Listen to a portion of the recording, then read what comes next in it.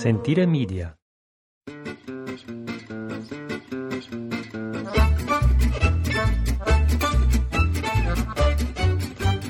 Hot mic, here we go. Take two.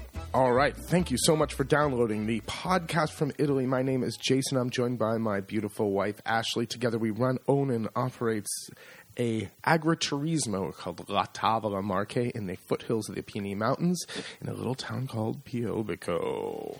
Ciao tutti. Thank you so much. Today is the 7th of September. It's 8:06 in the morning, and we're going to do this quick and dirty this morning. You kind of have your radio voice on. Hey! Boomer in the nudge. I love it. Well, let's jump right in then. Let's jump right in. It's been a minute since we have done a podcast, and that's because August is a busy month, and we were hot. The last one you heard it. We were hot and we were kind of pissy. So we're going to try to keep this one a little more positive. We're going to have more pause-mens. Uh-huh. Those are positive mentions. Oh, okay. And like I said, let's just jump right into it. So what's been going on, Jay? Well, Ashley, thank you so much for asking. August came and went, and it brought heat and unhappiness.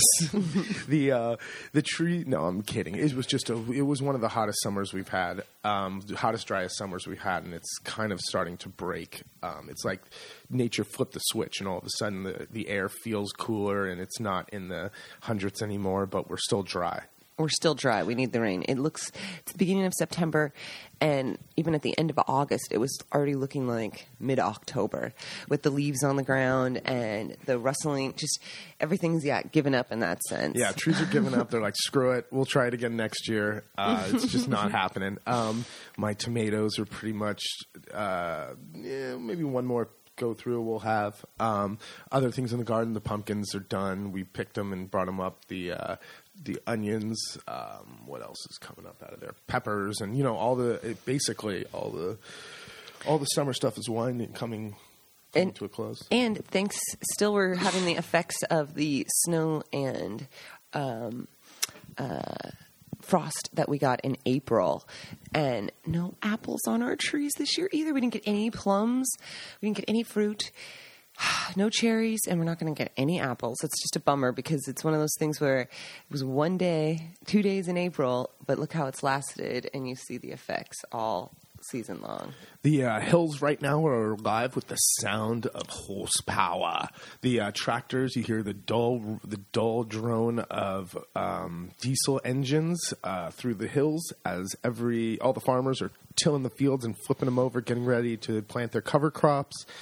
Autumn wood, we have piles of wood stacked up all over the valley as the wood that they fell in the spring and then started to pull out in the summer. They're now stacking on the sides of the roads in preparation to move it on to its final destination, wherever that is. And not to mention, hunting season has begun. So when you said the hills were alive, I thought you were going to say of gunshots. No, there hasn't been many gunshots, to be honest. But it's this thing that's so funny because we're out here in the middle of nowhere. You don't see a neighbor.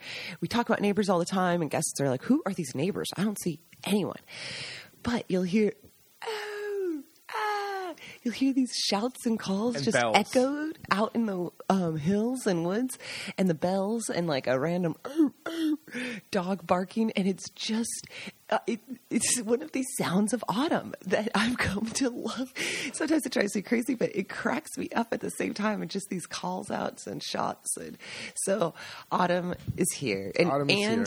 You went into town the other day, and it was the first day. It smelled like fireplaces. Oh God, it wasn't even that hot. I love Italians, so it just wasn't 34 degrees the other day. It was 25. It was just like a 10-degree drop. And I go into town to do a little bit of grocery shopping, and I'm like smelling the air, and it's like, oh my God, all the oldies have lit the fireplaces because we're cold. And it's just hysterical. Only in Italy will you see people now wearing scarves, even though it's still mid-high 20s, so we're talking like the 80s in Fahrenheit. Scarves and fires are being lit, and Pericoloso. It is. It's a little dangerous. It's a little dangerous out there, that air. Definitely lots of stuff coming up around here in September. This weekend we have First, we went last weekend to the Angelica Pear Festival. Angelica Pears. That was in Serungarina, and it was where? Serungarina. Are you sure you got all the vowels in there? Serungarina. Yes. Lots of R's and I's and U's and N's. And it's about halfway between here and the coast. A bit closer to Fano, to be honest, to the coast. But it was classic, sweet little, tiny little Italian town. And, mainly just the locals there, plus us and like a German family or something that was so obvious we stuck out like sore thumbs.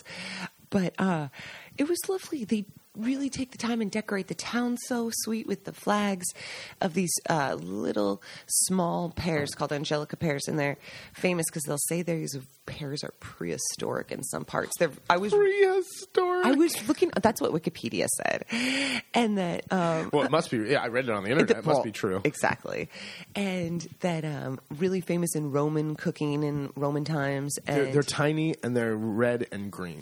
You'll see them if you're into art history at all. I guess they were painted in a lot of Renaissance paintings and things like that as a very picturesque pear, but they're beautiful. And we had a great, again, we told you guys this before over the summer. When you go to these festivals in Italy, we're meat eaters. We're always drawn to get like the grilled sausage or the mixed grill, trying to cut back on some of the pasta sometimes. Don't do it. It's not worth it. Go for the pasta every goddamn time.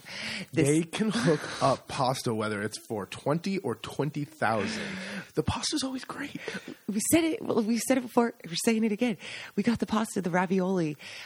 Filled with Angelica pear, ricotta, and taleggio, a stronger cheese, melty cheese from up north. Mm-hmm. And then with a little walnut. And it was beautiful. The pasta handmade. Was 100% homemade, perfectly cooked.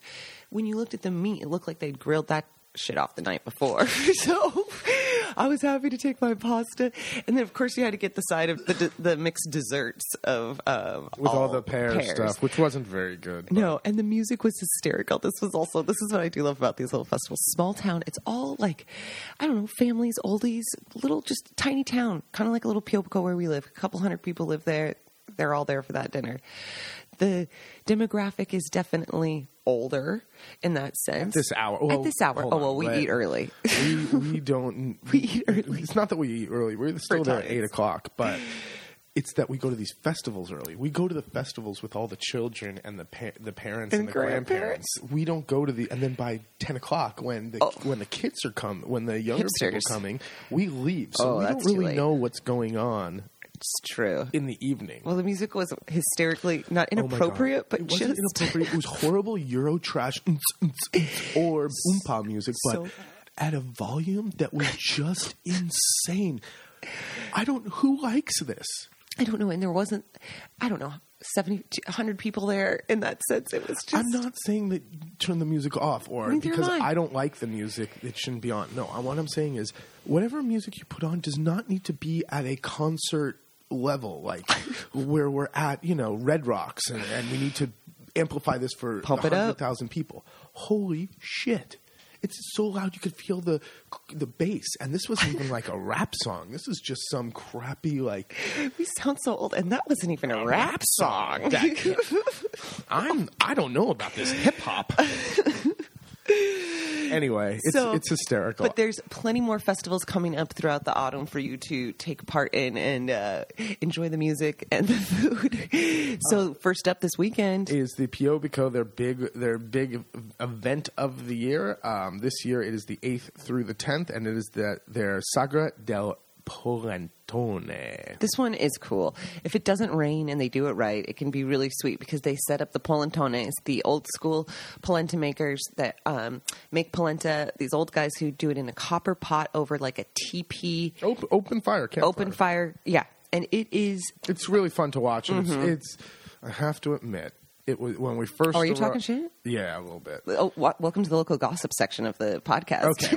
Now, I don't know if it's because when we first arrived, this was all new to us, and everything was delicious and awesome. And now, 10 years in, it's like, But I just kind of think when we first arrived, the polenta at these festivals, it's all about the sauce. Exactly. The sauce that they make is this really rich sauce that takes like 4 days to make, and it's. Since the polenta is such a poor dish, the polenta itself, it's the sauce that you put on that makes it rich and big deal. I just feel like the sauce was done better years gone by. I think it's true too, and I think it could be the oldies are dying. I think they're cheaping out. Cheaping out? That's what I think. The recipe doesn't change. I think people who'd made it before used it. I think that they used to say get their own tomatoes and use it with their own passata, and now I think they're going to Eurospin and getting €2 giant cans of passata, and you can taste it. Tastes tinny. Mm-hmm. It's a bummer. It is a bummer, and I don't talk shit over just one. It's been a few years now. We'll see. Maybe this year will be better. It is good if you find it through the little like homemade cantinas where they open up like different families will open old. I don't even know how it's a cantina, but how do you explain that? It's just this dank, dark room that holds their wine, and it's usually in the old part of town. It's never really open, just for festivals. No, but come on in for dinner. That sounds appetizing, but it's really cute and cool. But this is the one time of year that I do enjoy the polenta with the snails. Yeah, I think done in the Pio Bacchese style, which is with the wild fennel and the red sauce with the tomatoes.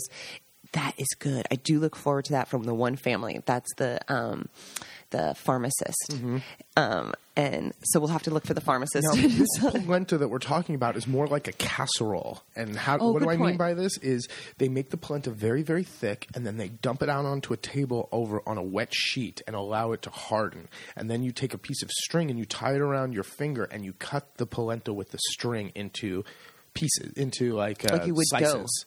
Like when you're making cinnamon rolls, almost how you cut the dough with a string. Yeah, and then you make a casserole, sauce, polenta, Parmesan cheese, sauce, polenta, Parmesan cheese in a big like lasagna dish, and then you throw it back in the oven for 15 minutes just to warm it up, and then you eat it. So it's not maybe how you've had polenta in other places where it's more like a porridge, more liquidy. This is not liquidy. This is dense. It's a brick. Mm-hmm. And when you eat it, it stays in your stomach like a brick. It's a brick. It's going to stay with it. Now, we learned something from Franchino. Franchino is the master polentone from Piovico, and he taught us because we sat there and watched him eat 3 plates one day. And this guy is tiny old guy. And we go, I go, Franchino, how do you do that? What's up? How'd you eat all that? He goes, the secret is you don't drink anything. He says you eat polenta and you don't drink any water, any wine, anything because that fills you up. You got to have room for the polenta. And then at the end you drink. And goddamn, he ate a lot of polenta. I don't know where he puts that polenta. So that's a really fun one. And also during that polenta festival, it's the Club di Brutti, the ugly club, and they do a big inductions to the club, and you can go and join and be evaluated on your ugliness. It's fun. It's a really cheesy, silly thing, but they have a good time with it. So that's happening this weekend in Piobico. The Palio della Rocca in Serra Sant'Abbondio. Where the hell is that? This is all Pesaro Urbino. So you don't have any idea either. Okay. Festa della Patate Tartufo Nero del Monte Montone? Where's Monte Montone? Monte Copiolo. Again, between here and the coast. Oh my God, you have no idea. You're blowing me up. These are all places about within 20 minutes, 45 minutes away. This one I do know. It's the Mushroom Festival, Festa del Fungo, and it's the Sabato, 23rd of September to the 1st of October, and that is in San Sisto, Pian di Mileto. I have been to San Sisto, and I do know where Pian di Mileto is. Yes, that's a real mushroomy area. Real fungi. Real fungi. Speaking of fungi, the talk of town has been we'll wait to do the October one. Yeah, we'll wait next time. We'll keep it as a cliffhanger. So the talk in town has been that the truffle season is going to be rough. We didn't get any rain this year, and we need rain in July and August to bring the truffles in September, October. How do we know it's rough? Because there are no cars in our little parking lot, which there should be at least 3 or 4, and we know what cars they are every morning for the truffle hunters. So it doesn't mean that there won't be any truffles. It just means that this is kind of a supply and demand kind of thing. The demand is always there, and the supply is not this year. So guess what's going to happen to the price? Hot price. We could see war out in those seriously. As it's really interesting. as the price of truffles goes up, we've noticed the shenanigans go up too. So when truffles start to get about $4 or $5 a kilo, you see people poisoning dogs. You see people popping tires. You see a lot of hunting at night, truffle hunting at night. You see a lot of shit go down. It's real shady. It gets real shady out here, real quick, and that's because $5 a kilo is a lot of money. And if you knock out a couple of truffle hunters that are your competition, and you can make some money. Well, especially when there's nothing else. There's nothing out there. Mm-hmm. So I'm prepared. Thank God we're not in this. Honestly, I have no desire to get into the truffle game. It's just not. I'm just not interested. No, but we are doing a truffle holiday. Well, I'll cook with them. I didn't say I don't like to eat them. What I was going to say was, even for those coming out, if you are interested in truffles, and even if it's not a great truffle year, we're doing a cool truffle hunting package. Because why I'm saying this is, we do not go and place the truffles ahead of time or anything like that, which definitely is common practice with some truffle hunters in different areas of Italy. But it's to see, what do you really go through to find these?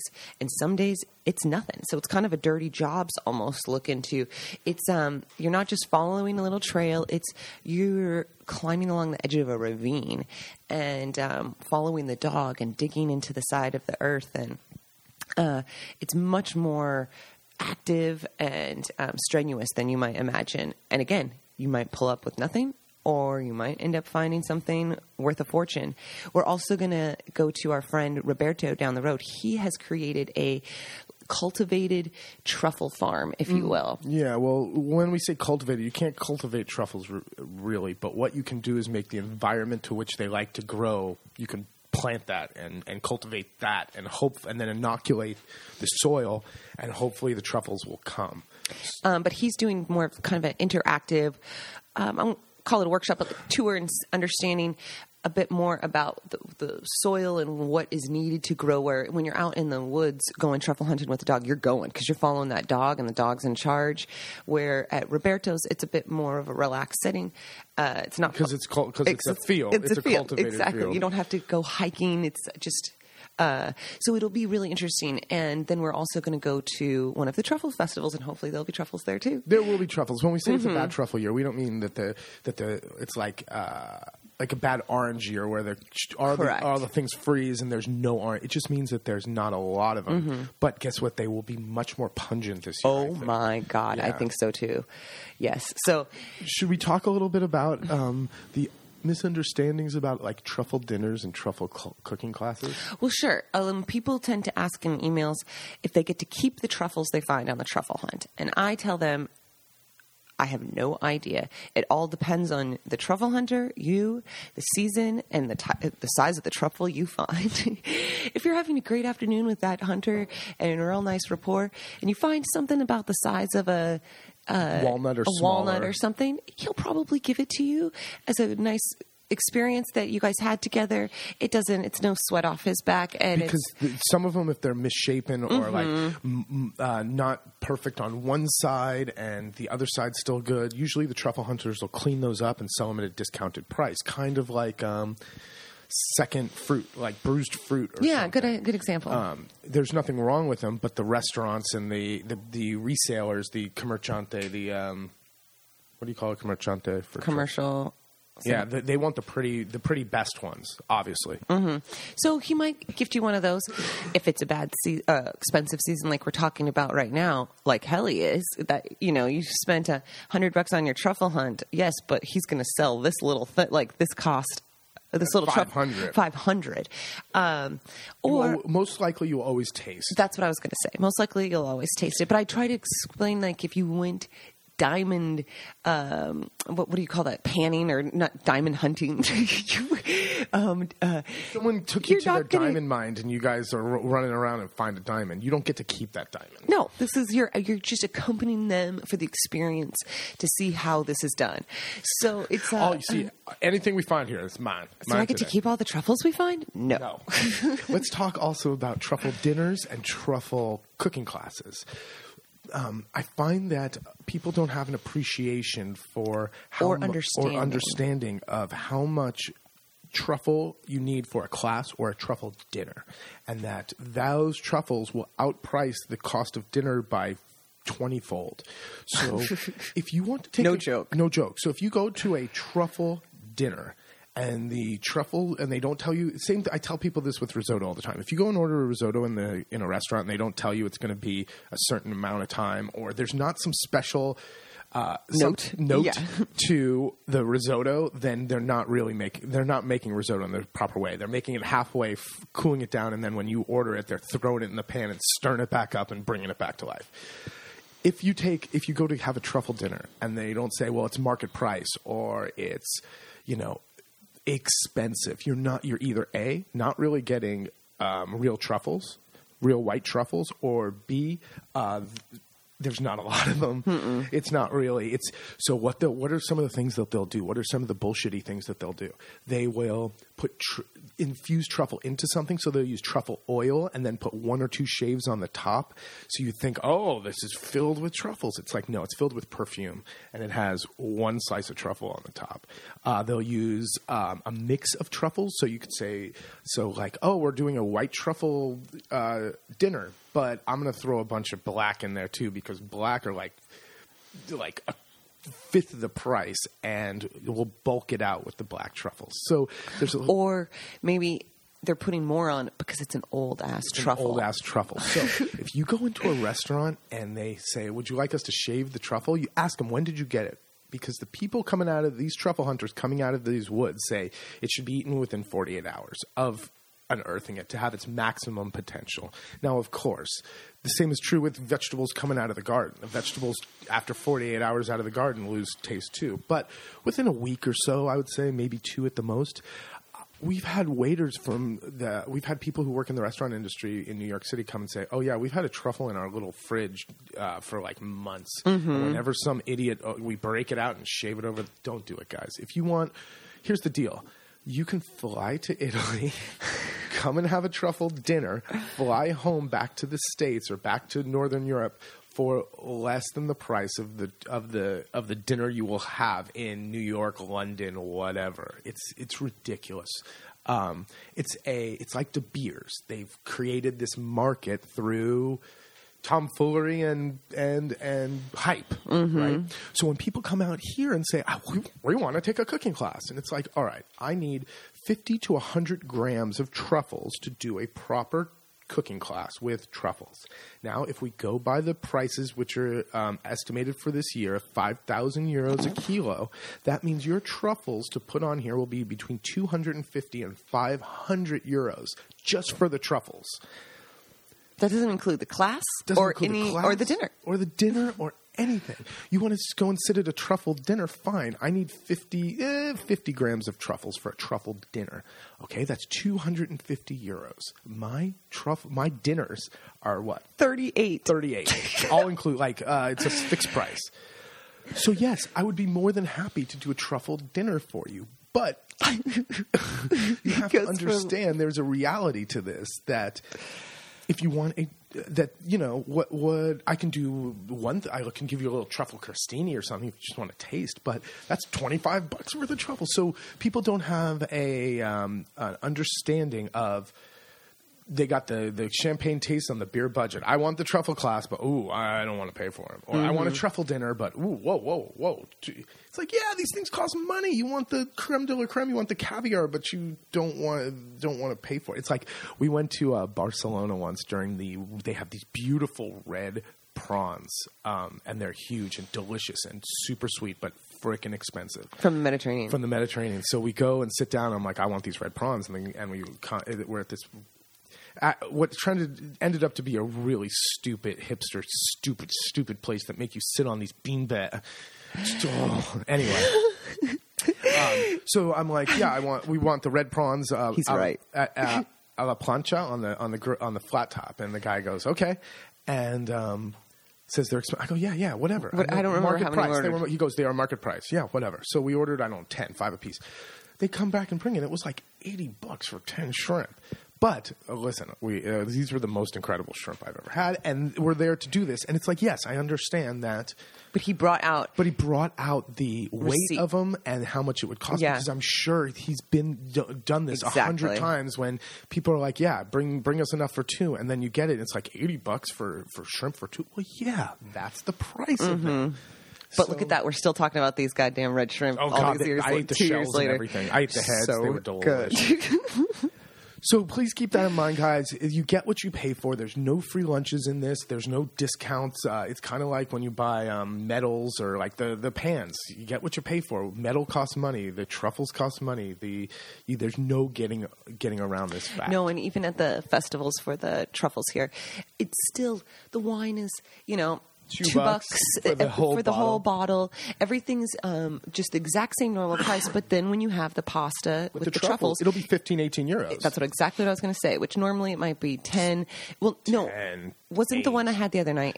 That's because it was really good. That's because it was all the homemade. It was homemade ravioli. That's flavored. But normally a plate of pasta at these festivals is between 6 and 7. Exactly, and they'll double the price for the truffles added in and whatnot. But so I'm saying you'll see it even at the festival. The items with the truffles will get marked up. So to sum up my 10-minute diatribe. We were trying to be positive, too. I am. I'm just saying, please know that truffles cost money. If you're going to this autumn, if you find yourself at a truffle dinner and it doesn't cost, you're not paying through the nose, it's probably not real. Speaking of paying through the nose, we won't get into details and pricing, but we've been working on our house hunting.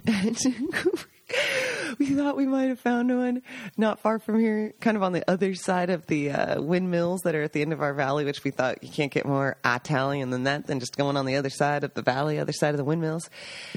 And these guys just had such it's a whole long story, but their idea of a price was so insane. Let's just put it this way. Italian farmers are not good business people. No. At all. If I asked to see, okay, here's my favorite part. This is just one little favorite part. We asked to see doing our due diligence into the house. So we asked to see the utilities for the last couple of years so we can get an idea of what the utilities are. So and how's the house working? How's the house working? What does it look like? Blah blah blah. So we asked at the next meeting we had, which was a week after I sent this email. Please can you have the utility bills prepared so we can just have a look at them and see what it is. We get there, no problem. Do you guys have the utility bills? Absolutely. Here comes the shoebox with 5 years of utility bills just dumped on the table. Oh, yeah, like literally dumped on the table. It wasn't like, well, it's a shoebox, but it's organized. No. Dumped on the table. It's like, oh, well, we start going through them. It's like, whose house is this? Oh, that's Mama's. That's my mom's house. It's all mixed up. It's all mixed up. There's no it's just the receipt part. So it's just the payment that you made at the post office. It doesn't have the actual how many kilowatts did you use, how many liters of water did you use, none of the pertinent information that I'm looking for. Just the little tiny receipt from the thing. So then when we get to start negotiating, they want a number that is so astronomically absurd. We can have any villa in Italy for the price that they want. And it's way above what they said they were making on the house, which was also very confusing and hysterical to us. Because we're not looking to buy the house. So it's something we've talked about before, but it is just, it's a really, the negotiating with Italians, it's a learning curve, and we're still part of this process. It can be bang your head against the wall, but at the same time, we're polite Americans when we do this, and we immediately say we're very direct when we talk about money in these situations, and we don't mean to offend you. But as soon as they said their price, we smiled and just immediately just stood up, and they go, whoa, whoa, whoa. Like, stood up and laughed, and they go, whoa, whoa, whoa, whoa, whoa. What's your price? We're like, no, it's so far off. It's so far off, and you to me, this is a signal of someone who's not based in the reality of realness. So we can never have a business relationship because either you don't respect me and think I'm stupid, or you have such an inflated idea of what the price of, and then you're not. Then we can never have. We'll never come to terms on other things because you don't. You're dealing with emotion, not reality. No, the pool needed a new liner, just like this one. So, like little things like that, it was just funny. Whatever. So anyway, so we continue to search. Hey, we might be homeless. Who knows? At least we got a van. We got a van. We got the caddy, baby. We got the caddy. We could always live in the caddy. How many can we fit for a cooking class within the caddy? We might have to drop the numbers, but all the hipsters are selling, getting like trailers and vans and living out of vans, so they would feel right at home. Maybe we should just camp out in the field. There we go. You never know what we're going to do next, you guys. Oh my gosh. But what we are doing is what is happening here, and this is pretty freaking amazing. Both sets of our fingerprints have been returned by the FBI. Our checks came out clean. I'm not sure if any of you guys were holding your breath and worried, but we are not criminals in the United States. And this means with this document, we can both continue and officially start. Well, we've officially started, but our tenure, our citizenship. Jesus Christ. That took forever. It took 5 months to get these stupid criminal history reports from the FBI. And finally they're here, and now we can, the last piece of information for our packets, we can mail them off to Rome, and now we can wait. For 3 years. 3 years. So we've been here 10. We're eligible to submit for our citizenship. Did we ever even say that? Probably not. I think we've said it before. Anyway, it's just an immigration packet. It's the same crap we give them every year, except now you need this one piece of paper, the criminal history report from the United States, saying that we're not criminals, which is fine. I was a little nervous. I wasn't nervous. No, I'm joking. How long it took, and God forbid that they didn't read the fingerprints right. Because that's what I was nervous about. Literally, this was 5 months. You send it away and you wait because we don't have an address inside of the States. You can't use any of the services to expedite it. They'll only mail it back to an address in the States, which is fine. Say mail it to a family member. Yeah, but they only put the address on the document that you give that they're mailing it to. So they won't mail it to my brother, let's say in New York, but put my address here in Italy on the document itself. The document has to match the envelope and the place that it's going. My favorite part of it was we got our fingerprints done the same day.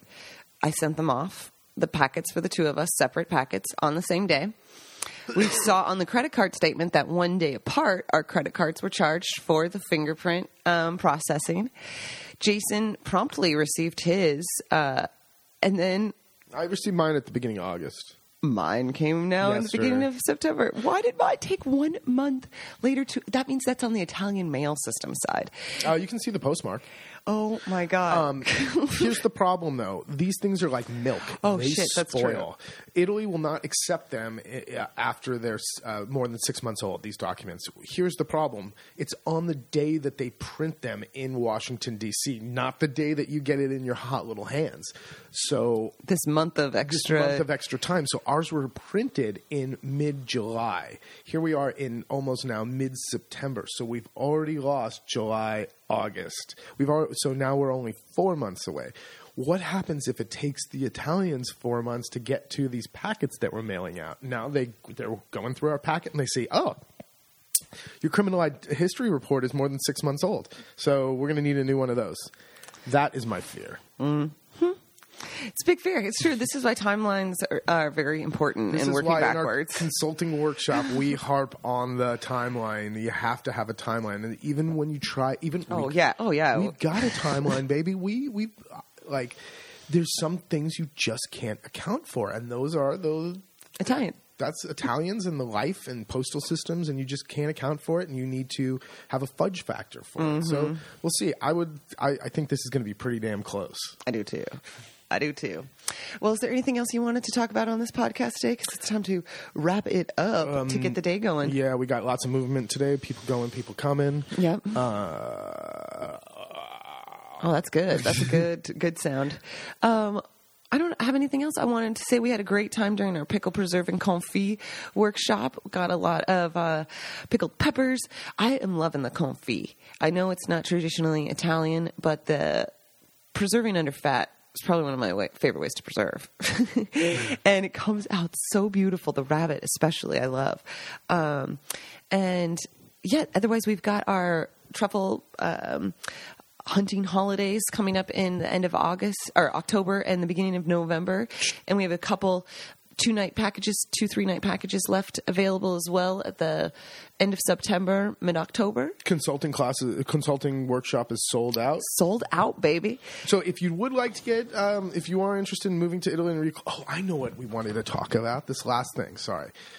Oh yeah, you read it. I didn't know if it was not worth it. Okay, so there's this website called The Local.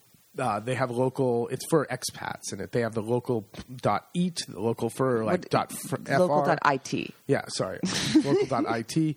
Anyway, it's a real crappy website. I mean, it's not very good news, and the writing is for children, and I think it's terrible. But anyway, they had something that caught my eye today. The title. Not such a dolce vita. Italy ranked among worst countries for expat life. And it's that typical headline-grabbing bullshit, because when you read down in it, it's like, yeah, for working in Italy, Italy is ranked the worst, but for quality of life, it's the highest, and for blah, blah, blah. Basically, what it's saying is, Italy, don't be fooled. Italy, like any other country, has its perks and it has its flaws. You have to weigh the good to the bad. I was just saying this to someone else. The quality of life outweighs the bureaucracy and bullshit for us by a lot. It's just a beautiful place to live. You got to separate all the other crap from it, but don't fool yourselves. This is not. You have to work for the dolce. There's no such thing as the dolce vita. Exactly. Here's who has the dolce vita: rich people and lottery winners and people who just want to sit on their ass and do nothing all day. That's that. But for real people, it's still a life. You have to get up. You have to go to work. You have to. You have bills. Your garden doesn't just grow. Like, you still need to put effort into it. So to think you're going to walk around in the sunshine with a glass of wine in your hand and you're going to I'll just find work. You're an idiot. That's not reality. It's not reality in anywhere where you live either. So, Italy was ranked lowly 60 out of 65th countries based on factors including quality of life, work abroad, and ease of settling in. Well, but then let's read down a little bit more. Well, I definitely wouldn't suggest coming to Italy to find work. You need to create your own. Bring it, create something here. That is a possibility, and you can kill it by doing that, and if you do it right. But if you're thinking you're going to come and find a job or teach English somewhere, that's hard. There's a lot of other people thinking the same thing. Yeah. Oh, I'm just going to go ahead and teach English. Well, you and every other Momo expat who moves here. So you're going to have to figure out how you're going to make a life here. And basically this article says that you have to learn Italian. Of course you have to learn Italian. And career prospects. There's not 17% say they're satisfied with the availability of work in Italy. Well, yeah, no kidding. It's all over Europe. It's not just Italy. So, they say 5 countries were lower than Italy: Greece, Kuwait, Nicaragua, Brazil, and Saudi Arabia. No, Nigeria. Oh, is that? Not Nicaragua. Nicaragua. So yeah, it's just hysterical. It's all what you put into it. I mean, it's your attitude, it's your effort, it's how much did you prepare for your move here, that you're properly prepared to move in another country. Did you learn the language? Exactly. Like, are you making an effort, or do you just expect everyone and everybody to come and just because you're here? Yeah, exactly. I'm here now. Or you want it to be how it was back home, wherever that may be. So it's just a stupid article on a stupid website. I'm so glad you shared it. We're being positive. We have Posmans. We have to end with a Posman. Posman. All right. Oh, I have a Posman. All right, here we go. We'll end with this. My ladies, my chickens, after taking a little break at the end of August because it was just so damn hot, they'd walk around with their mouths open and their pits and their wings up so the air would move through their pits. My ladies yesterday, 9 ladies laid 12 eggs. Don't know how that happened. Me neither, but I'll tell you, they weren't in where they were supposed to be. For the whole time, this whole season, normally they just lay right in their boxes in the coop like good little girls. Well, I think they're lazy. They are enjoying being out so much, walking around in the free range, and we've been letting opening the door earlier since it got hotter. And they have found a tree that they are putting all their eggs under, as well as on the side of our house under some like yard hosing, and it's like one of the hens is putting it in the weirdest spot. It does not look comfortable. It's very awkward. It's around like equipment, like farming equipment. She has to walk through, but the others have found this great tree. So thank God we found the tree. We just have to go to the tree every day and pick up the eggs under the tree, but they're good. And I said, how do you think they knew to all go to this tree? And Jason immediately was like, you got an alpha hen. She tells them, she makes the announcement. There's a staff meeting, something, I don't know, but they all are placing the eggs under the tree. Spot. It's a good spot. All right, time to get to work. I can't believe how late it is. I know, me neither. We got breakfast to serve. We got breakfast to serve. We got rain coming this afternoon, I hope, and that's going to do it. Like I said, quick and dirty. We're all over the place. Have a great day, everyone. Thank you so much for listening. Follow us. Follow I'll do it. Ash. Okay, you do I'll wrap it up. Thanks for listening. You can find us on Facebook, Twitter, Instagram, our website, all at La Tavola Marche, LATAVOLAMARCHE. Shoot us an email at info@latavolamarche.com. You can follow me on Instagram at Ashley Bartner. And we hope to see you guys out here at our farmhouse and cooking school this fall. And until next time, arrivederci. Ciao, ciao. Thanks for listening. Bye.